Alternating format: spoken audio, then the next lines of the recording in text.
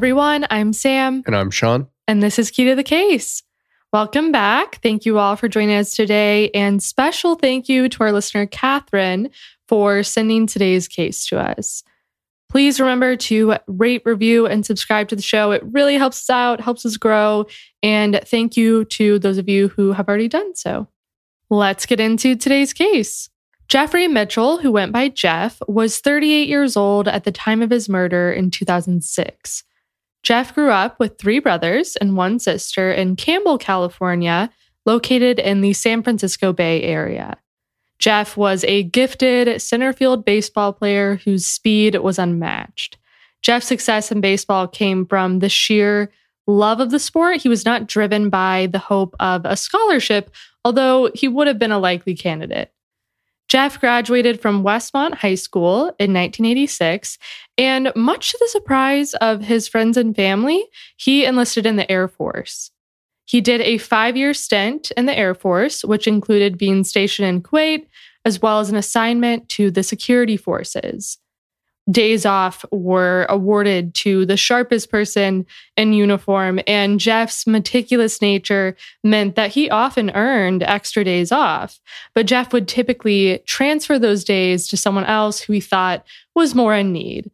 This is a testament to Jeff's personality, and there are other stories similar to this that underscore Jeff's kind nature.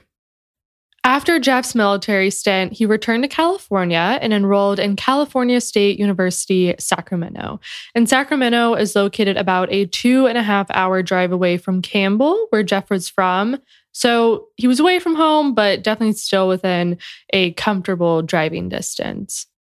Jeff chose to major in education, and unlike his choice to join the military, this made sense to his friends and family. Jeff's personality was well suited for teaching, and they always envisioned him becoming a teacher or a coach or something of that nature. While in college, Jeff met a woman named Crystal, and the pair began dating. Jeff earned his bachelor's degree in 1995, and he and Crystal got married later that year. After graduation, Jeff worked as a substitute teacher in the Sacramento area for a couple of years, and Crystal began working as an attorney.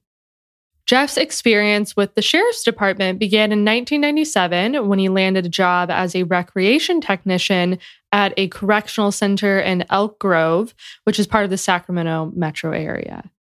His role consisted of helping to lead the center's physical education system. Jeff saw his work with the inmates as important. He didn't want to feed into an often toxic guard-inmate relationship. Jeff carefully crafted programs for the inmates, and by all accounts, he was successful. So this is his full-time job? He's not a substitute teacher anymore? Right. And I don't know the exact hours of this job, if it was a standard 9 to 5. I suppose if it weren't, he could have still been teaching or doing substitute teaching on the side. But yes, this was his full-time job. Jeff became a deputy with the Sacramento County Sheriff's Department 3 years later in 2000. And this was another surprising decision. Again, those closest to him imagined him following a different path, but Jeff would go on to love working in law enforcement. Around the same time that Jeff started that job, he and his wife, Crystal, had a baby boy. Unsurprisingly, Jeff was a loving and dedicated father. Crystal told the Sacramento Bee, quote, "He was everything as a person you would hope a dad would be. He taught our son how to be a good person and a kind person, and he made sure there wasn't a day that went by that he didn't spend time with us." End quote. Jeff started in the patrol division and worked the graveyard shift in the South Bureau in South Sacramento County, which was reportedly notorious for being a hotspot for methamphetamine labs. The area he patrolled had wide open, rural stretches that didn't bother Jeff. This area spanned across almost 500 square miles and was typically worked by fewer than 5 deputies at a time. Okay, so I'm doing some quick math on my phone. So 500 square miles would be about 22 and some change miles on each side, if it was a perfect square. Yeah, that sounds about right. And for context, Sacramento County in its entirety is almost 1,000 square miles. So their patrol area was about half the size of the county.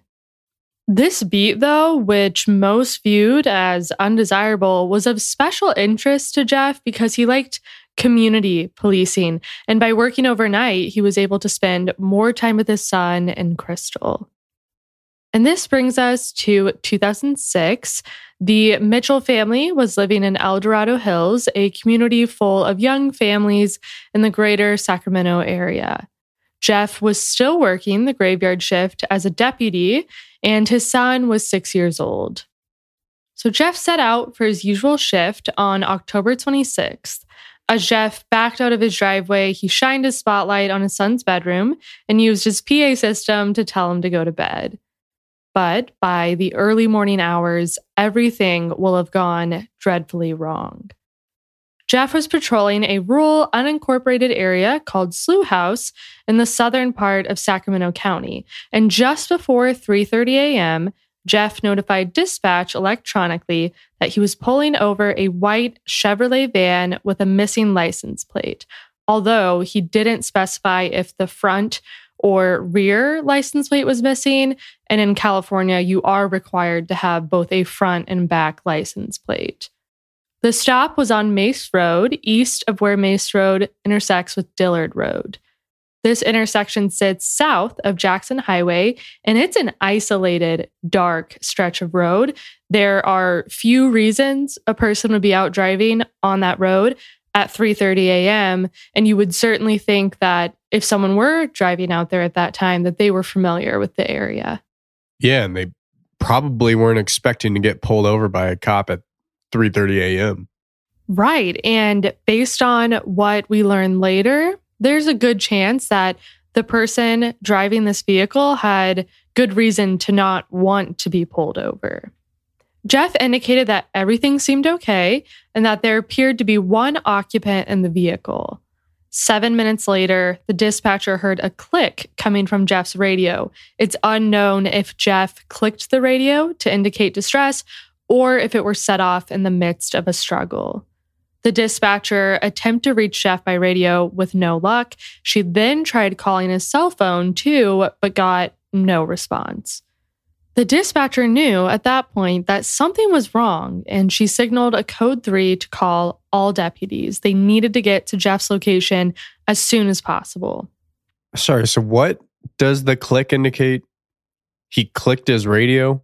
Well, we don't know if he clicked it to indicate distress to her or if it was accidentally set off. And that might make a little more sense once we get into what happened here. The first deputy arrived several minutes later. Sources vary on how many minutes later. I saw some sources that said 3 minutes later, some sources that said 20 minutes later, so that's unclear. But they found Jeff lying on the ground, unresponsive, near the back of his patrol vehicle with a gunshot wound to the head. Jeff's gun was out of its holster. However, it was not immediately clear if the gun had been fired. Shortly after, the scene was filled with law enforcement officers from the Sacramento County Sheriff's Department, and Jeff was life-flighted to University of California, Davis Medical Center. Crystal received the news from several distraught officers, and her first response was to scream. Her worst nightmare had come to life. Everything was a blur for a while, but Crystal recalled their son asking if his dad was dead. He couldn't comprehend why the doctors couldn't simply put a bandage over his wound to fix it, which perfectly illustrates the mindset of a young child in a situation like this. Jeff was pronounced dead just before 5 a.m. Crystal couldn't even touch Jeff because all potential evidence needed to be preserved. Around 4,000 people attended Jeff's funeral, and I know so far much of the focus has been on Jeff's law enforcement career, but he was so much more than that. He was a father, a husband, a friend, a son, a brother, and so on. Crystal's father read a heartbreaking letter she had written about Jeff's death on her behalf at the funeral, and countless others shared stories that highlighted the kind of person Jeff was. The investigation began, and police observed clear signs that a struggle took place. I think that's to be expected when a cop is killed, but this was a rather violent event. There was a significant amount of trauma on Jeff's body. The Sacramento County Sheriff at the time, John McGinnis, shared his belief with reporters that something heightened the situation between Jeff and the person he pulled over, because it appeared that Jeff was in the process of handcuffing someone since his handcuffs were found not on his person at the scene. I'm assuming there wasn't any dash cam technology at this point, right? Not with this department. Yeah, they didn't have that. And we'll talk about that a little more later, but it's unfortunate because that could have been a useful resource in this case. Right, especially if the car was missing the front plate and the dash cam footage could have shown the back plate. Right. Exactly. And we could have had a description of the person too. Yeah, that too. So it's possible the suspect resisted arrest, a struggle ensued, and then the suspect took control of Jeff's weapon and then shot him intentionally or accidentally. We don't know. Investigators also noticed a fence by where the van was stopped had fresh damage. This suggested that the van may have had front end damage. So now police had two starting points. A person who possibly suffered visible injuries, specifically to the hands and face as a result of the struggle, and a white van with a missing license plate and possible front-end damage. A number of agencies came together with the Sheriff's Department, including the FBI and California Highway Patrol, to begin a search for the killer, a search that ultimately ballooned to 465 square miles. Officers were on the lookout for white vans and stopped them as soon as they came upon one. It didn't take long because about 12 hours after Jeff's murder, a white Chevy van was found in the Cosumnes River close to the border of Amador and El Dorado County. The water was rather shallow where the van was found, and only part of the tires were submerged. We're talking just inches of submersion here. The van was located about a 27-minute drive away from the crime scene, and a theory formulated that if this is in fact the van in question, the killer likely drove straight from the crime scene to the river. I'm sure everyone's wondering along with me, did the van match the description of the van in question? Kind of. So as I said, it was a white Chevy van, and the van appeared to have some minor front-end damage. However, police later shared that they believed they knew the cause of the damage to the fence at the crime scene and that it was unrelated to Jeff's murder. So the damage is irrelevant.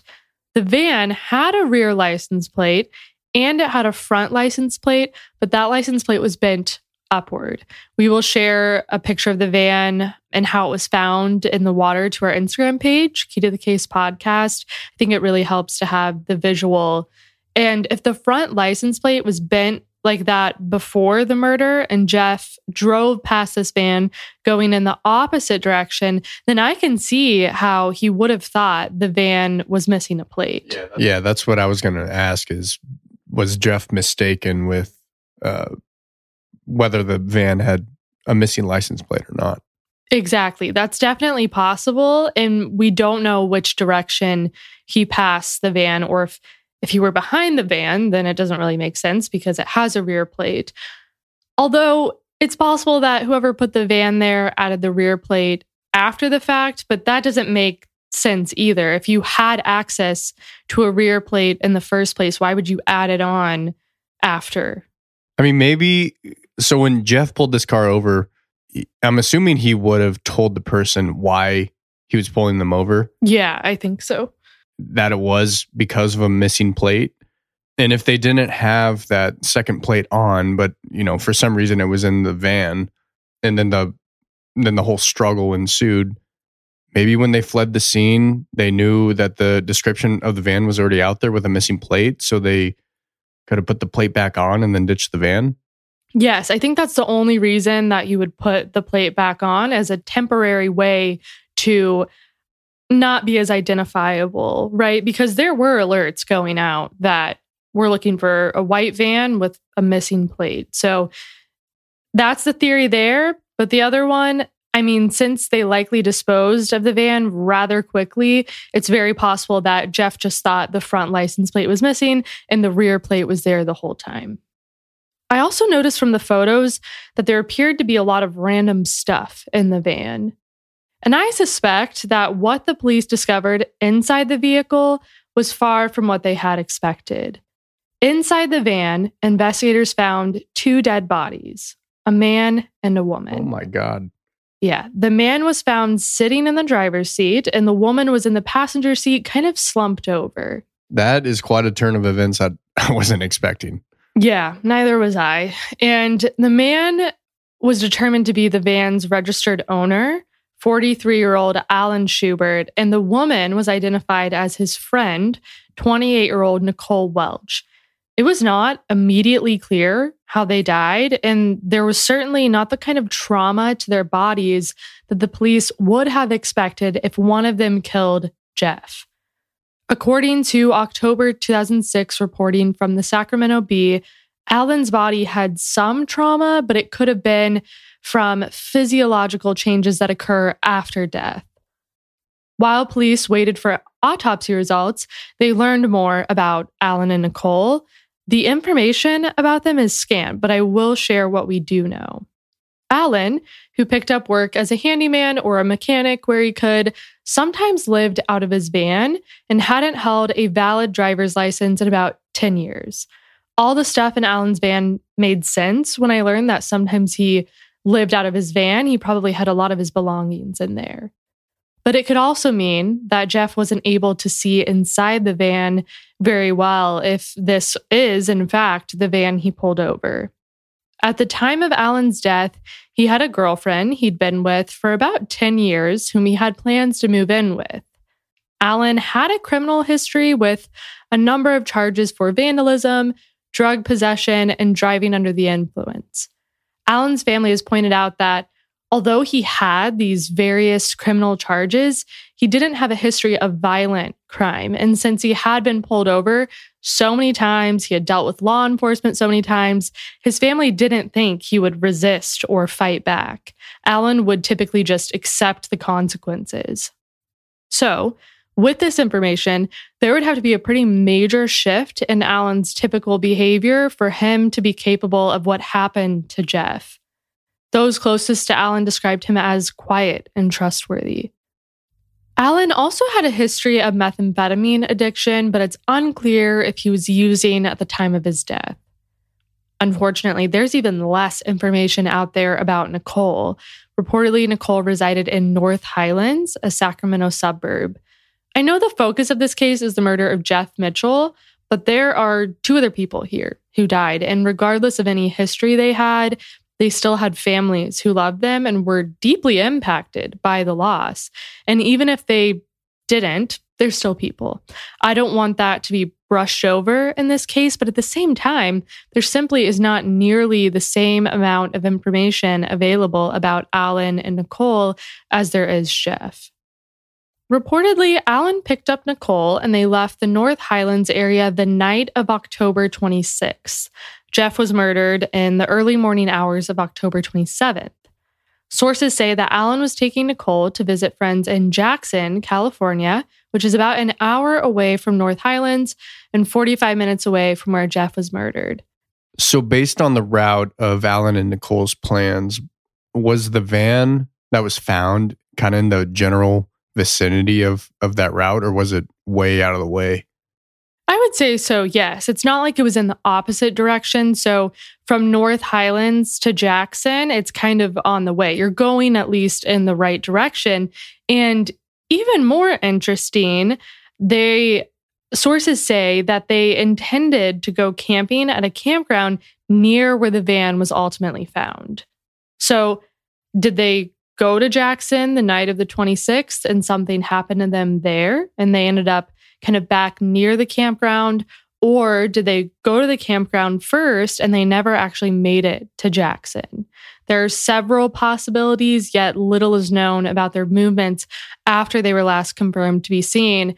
And Alan's family has said he wouldn't have stayed away long because he reportedly had an upcoming court appearance that he wouldn't miss.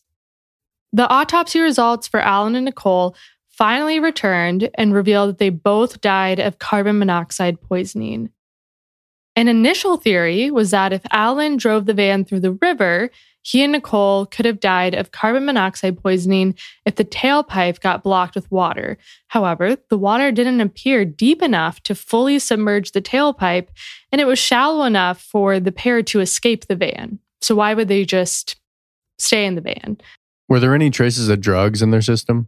Because I'm kind of thinking maybe they became incapacitated and they drove into the river on accident and plugged the tailpipe, and that's how they got carbon monoxide poisoning? So I don't know the answer to that. Unfortunately, I couldn't find any information about what was in their system. All we know is that they died from carbon monoxide poisoning. I get where you're going with that. If we don't know, but if they were using drugs, there is a possibility that that could be at play here in a few different ways. Also, I was thinking Alan had experience as a mechanic. So if he were fully conscious and, something's going wrong with the car, I don't think he would just sit in the river and wait for something to happen. Ultimately, investigators do not believe Alan and Nicole were responsible for Jeff's murder. They didn't have the kind of trauma to their bodies that one would expect given the struggle that likely ensued. Therefore, they have been ruled out as suspects. A theory emerged from police that Alan and Nicole were already dead when Jeff pulled over the white van. This creates an obvious reason why the driver wanted to get away. It's possible that the offender was on his way to dispose of the bodies. Detective Ken Clark said, quote, "There's no doubt in my mind the vehicle found in the Cosumnes River is the vehicle that Jeff stopped the night he was killed," end quote. Despite this comment and other comments from law enforcement similar to this, I couldn't find clear evidence that tied the white van found in the river to the white van Jeff reportedly pulled over, although it would be an unlikely coincidence if they aren't linked. But I couldn't find any citing of physical evidence that could tie the crime scene of Jeff's murder to the van in the river. Residents of Slough House and the community nearest where the murder occurred, Wilton, were frightened by the news. Their normally quiet and peaceful community was rocked by this act of violence. People were angry and worried that the offender could be right under their nose. One resident named Sheila told the Sacramento Bee in November 2006 that she wondered how an outsider would have been aware of the remote road where Jeff was killed. Teens were known to party along the shoulder of Mace Road at times, but she believed the killer was someone familiar with the area. Thousands of tips came in over time and had to be sorted through. I read about quite a few various tips that led to nothing and were ruled out as being related to Jeff's murder. We could walk through them, but that feels like extraneous information. The investigation continued, and it was confirmed that Jeff was killed with his own firearm. There were no other weapons involved. Fortunately, a partial DNA profile was collected from the scene, as well as a strong set of fingerprints that were left behind on a key item at the crime scene. Do we know what the key item was? I'm assuming we do. No. Unfortunately, they've never stated what that item is. But to me, it seems probable that it was the gun, since that is one item at the crime scene we know the killer had to have touched, or possibly even Jeff's uniform. And it's interesting to me that the killer left the gun behind. You would think maybe they would take it with them since they know they touched it. So I just thought that was kind of an interesting choice.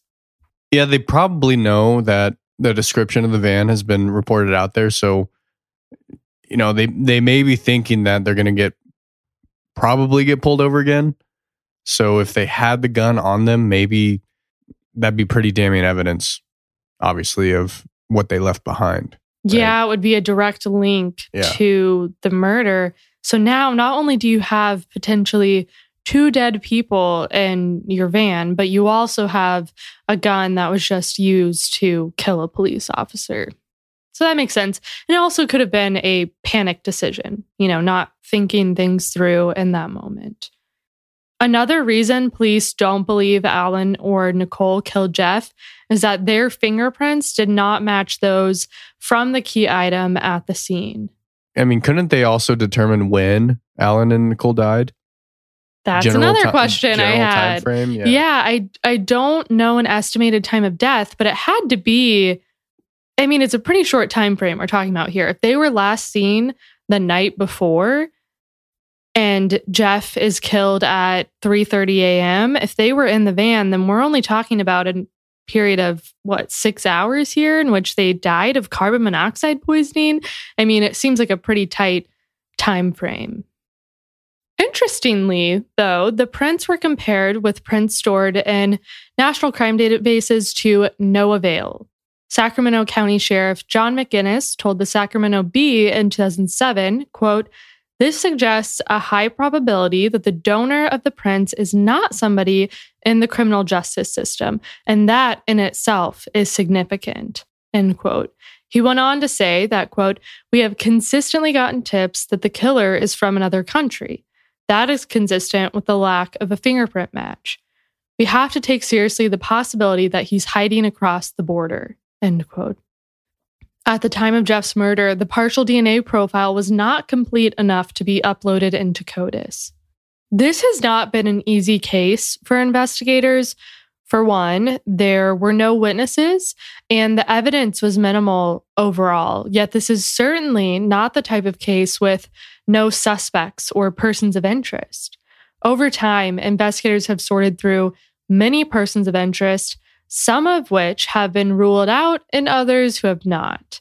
Police have indicated that it's likely that more people know what occurred the night of Jeff's murder than the person or people responsible. In 2011, lead detective Tony Turnbull told CBS 13 that they thought they had a pretty good idea who was responsible. He said that he strongly believes more than one person was involved and that they have been caught in lies. He expanded on the theory of the case and added that he believes the killer was attempting to get to a campground, the same one I mentioned Alan and Nicole possibly camping at, when he or they either got stuck in the river or chose to leave the van there. This seems like promising information. However, no arrests have been made, which raises the question, if they had the right person or people, couldn't they have matched the fingerprints that were left behind to at least one of their persons of interest?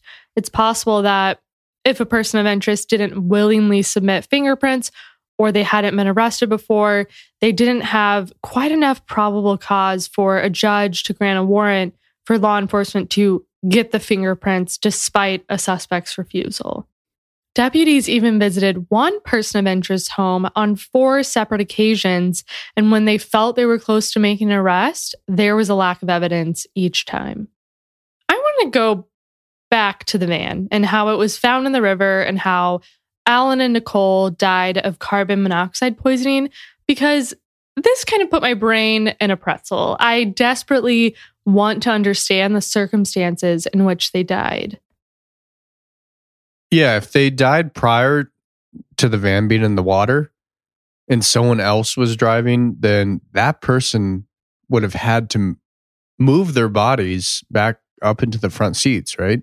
Yes. Yeah. I had that thought too. How much did they weigh? I'm not sure about Nicole, but Alan weighed about 200 pounds. So okay. That seems like a lot of effort, don't you think? Yeah, definitely. And for one person, yeah. Yes, it would definitely be easier with 2 people, and that makes more sense to me. The whole theory of 2 people being involved makes a little more sense to me. 2 people, I guess, who aren't Alan and Nicole.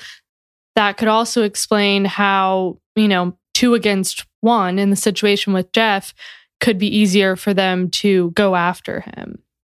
I suppose I'm wondering now, like, if the person drove the car into the van, or people, were they just supposed to set off on... Into the river, you mean? Yeah, what'd I say? Into the van. Oh, yeah, sorry. Into the river. Were they just supposed to set off on foot? Like, were they near anything? They were near that campground. Okay. Yes. So that theory makes more sense. Okay. How far away from the campground? I don't know exactly. Okay. But it sounded like it wasn't far. It was definitely like they could have gotten out of the van, walked through the river. Again, this was shallow enough for them to walk to the property on the other side. It sounded like they could do that pretty quickly. But then did they get stuck? That's what I don't know. Like, did they get stuck in the water and they couldn't drive any further? Or was this an intentional act? They chose to leave them there. And I also wonder if the thought was, well, I need to go get a different vehicle. Like, the reason they may have been going back to the campground, if they were, was to get a different vehicle, possibly to put their bodies in and then dispose of them. But then maybe that plan was derailed. I don't know. It's just hard. And I go back to, I know police don't think Alan and Nicole were behind this, but it is strange to me. This whole scenario is like, we're talking about all these scenarios, but we don't have definitive proof that we know of that this is the van. So there is still this other scenario out there where Alan and Nicole were driving through this river for whatever reason, and they got stuck and died. Neither scenario really makes a ton of sense to me, but I suppose the former, that someone else was driving, makes a little more sense. And to your point, if the driver or two people in the car moved Alan and Nicole to the front seat, I assume they were wanting to make it look like Alan was driving and Nicole was in the passenger seat, and something happened there so that police would think they were potentially responsible for Jeff's murder. So was the area that the van was found in, was it pretty well covered by trees and brush, or was it kind of out in the open? Yes, there's a lot, from the pictures I saw, there's a lot of trees and brush in that area. Okay. So maybe the person who killed Jeff, who was driving the van, maybe they thought that it was legitimately going to be well covered and not found very easily. Even though it sounds like it was found pretty easily, right? I know. It was found within 12 hours, but I see your point. I do think it's possible that they didn't think it would be found as quickly as it was. I was even surprised it was found that quickly based on that location. Police believe the deaths of Alan and Nicole were an accident. And I agree, considering carbon monoxide poisoning would be an unusual way to murder someone. But could someone have felt responsible for this accident in some way? I can't see why, if Alan and Nicole somehow accidentally died from carbon monoxide poisoning in Alan's van, that someone else would feel responsible. Unless they died from the van's exhaust on someone else's property, and that person had reason to not call law enforcement to their property. Or maybe the person didn't know how they died. We know Alan had a history of methamphetamine addiction. So if someone in this theory supplied them with drugs and then thought they overdosed, even though they didn't, that could explain why they felt responsible. But that's just a theory. Also, if the van had a faulty exhaust system, I would think that could be determined by examining the vehicle. That's not to say it had to be faulty for this to occur. I suppose they could have been in an enclosed garage or something along those lines. Right. But assuming the van had a catalytic converter, that would make the likelihood of a carbon monoxide poisoning go way down, because that's their whole purpose, is to reduce the amount of emissions. Right. And it should have had a catalytic converter. I don't see why it wouldn't. And that seems like something, if it were faulty, it seems like something someone could diagnose, don't you think? Right. If it even had one at all, it could have been stolen.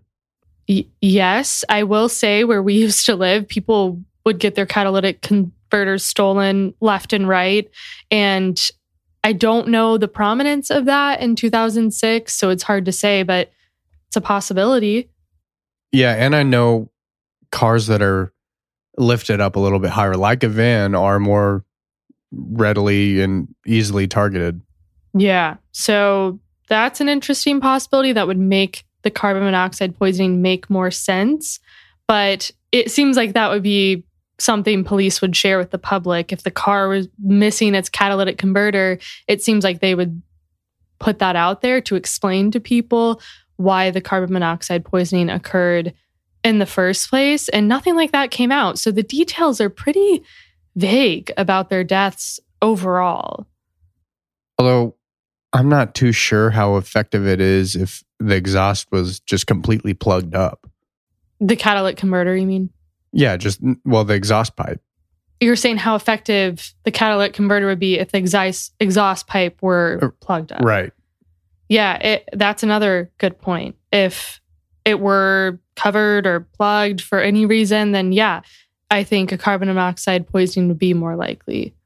I just have so many unanswered questions about this part of the case.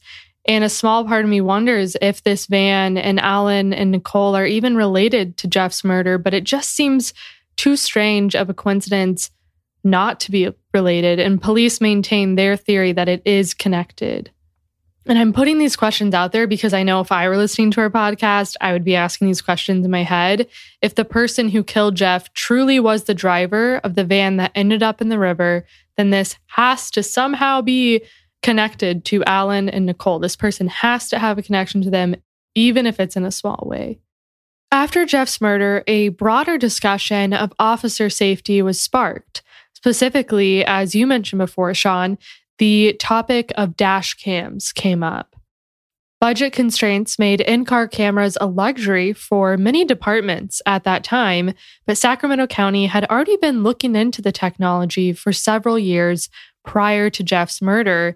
They were simply waiting for the right time from a budget and technology perspective. Fortunately, after Jeff's murder, audio and video equipment was approved in the Sacramento County Sheriff's Department budget that would equip the entire 400-car fleet. Additionally, questions were raised around single officer patrol in such rural areas. But again, the conversation resorted back to resources. Officers in urban areas were more likely to have 2 officers per car, whereas in Jeff's patrol area, there were 4 solo units out in a nearly 500 square mile area. So if you double up, then you can only have 2 vehicles out. FBI crime statistics for 2006 show that on a national level, 63% of the officers who were assaulted were assigned to 1 officer vehicle patrols. Also, in 2005, 1 in every 5 officers assaulted was on duty in a rural area, which seems disproportionate given the lower number of officers who patrol rural areas. A criminal might feel emboldened in a desolate area, whereas in an urban space, they would know backup officers would arrive much more quickly. Yeah, they probably see it as a crime of opportunity as well, right? Since it's in such a rural area. Right. They wouldn't be as fearful of being caught. Right. All of this to say that each night when Jeff set out, the risk of something like an assault or murder was elevated. In 2013, physical evidence from the crime scene was resubmitted for testing. The hope was that with recent advances, new insights could be gleaned, but that was not the case. In 2020, Detective Turnbull told ABC 10, quote, "After 14 years, we've made a lot of strides. To say there are no suspects or persons of interest would be lying to you. We looked at people strongly, and they have not been ruled out yet," end quote. I wonder what they were basing because it sounds like they were obviously looking at some people. So I'm just kind of wondering how they found who to look at, right? Right. I'm wondering the same thing, but I think at least one of these people was connected to that campground or that property that was near where the van was found. As for everyone else they looked at, it could have been tips from people. Could have also been connected to Alan and Nicole. Yes, right? That's a good point. People who were in both of their circles. Once you start looking at those people, finding out where they were that night, if they are criminals, what kind of background they have, then you could start limiting your pool there. The question I go back to is, if there are viable suspects and there are fingerprints from the crime scene to compare to, it could just be a matter of time. And how is this case not solved? I mean, investigators have said that if they found the right suspect, They had confidence that they had just enough evidence to make an arrest, yet that hasn't happened. Crystal has little faith that the person or people responsible will come forward of their own volition, but there may be people out there with information who are connected to the people responsible in some way that could finally come forward if they chose to stop protecting those responsible. Something that I just thought of. Do you know if the police canvassed the people in the campground, other campers? Because, I mean, that was the only location near the river that they could legitimately walk to and maybe stay for the night or something. Yeah. So I would think they would want to question the other campers. Although I realized that it was, 3:30 in the morning, 4 in the morning by the time the van may have gotten there, something like that. So right. No one may have been awake, but someone may have, I don't know, just hanging around the campfire or something. So I'm wondering if they asked other campers, hey, did you see someone or people walk up with wet shoes and pants? I feel like I keep saying I don't know to your questions in this episode, but I don't know. But I mean, with the focus the police have had on that campground, I would assume the answer is yes. I mean, it would be irresponsible for the answer to not be yes. Right. From the perspective of the police, surely they tried at least to question anyone who could have been staying there. And I don't even know that it was a populated area or campground, but I know they were very interested in it. Jeff's memory lives on in a number of ways. Just to name a few, there is a memorial at the location of his murder. The Little League Stadium where he coached his son's team was named after him. And Crystal participates in the Police Unity Tour each year in Washington, D.C. as a way to honor his memory.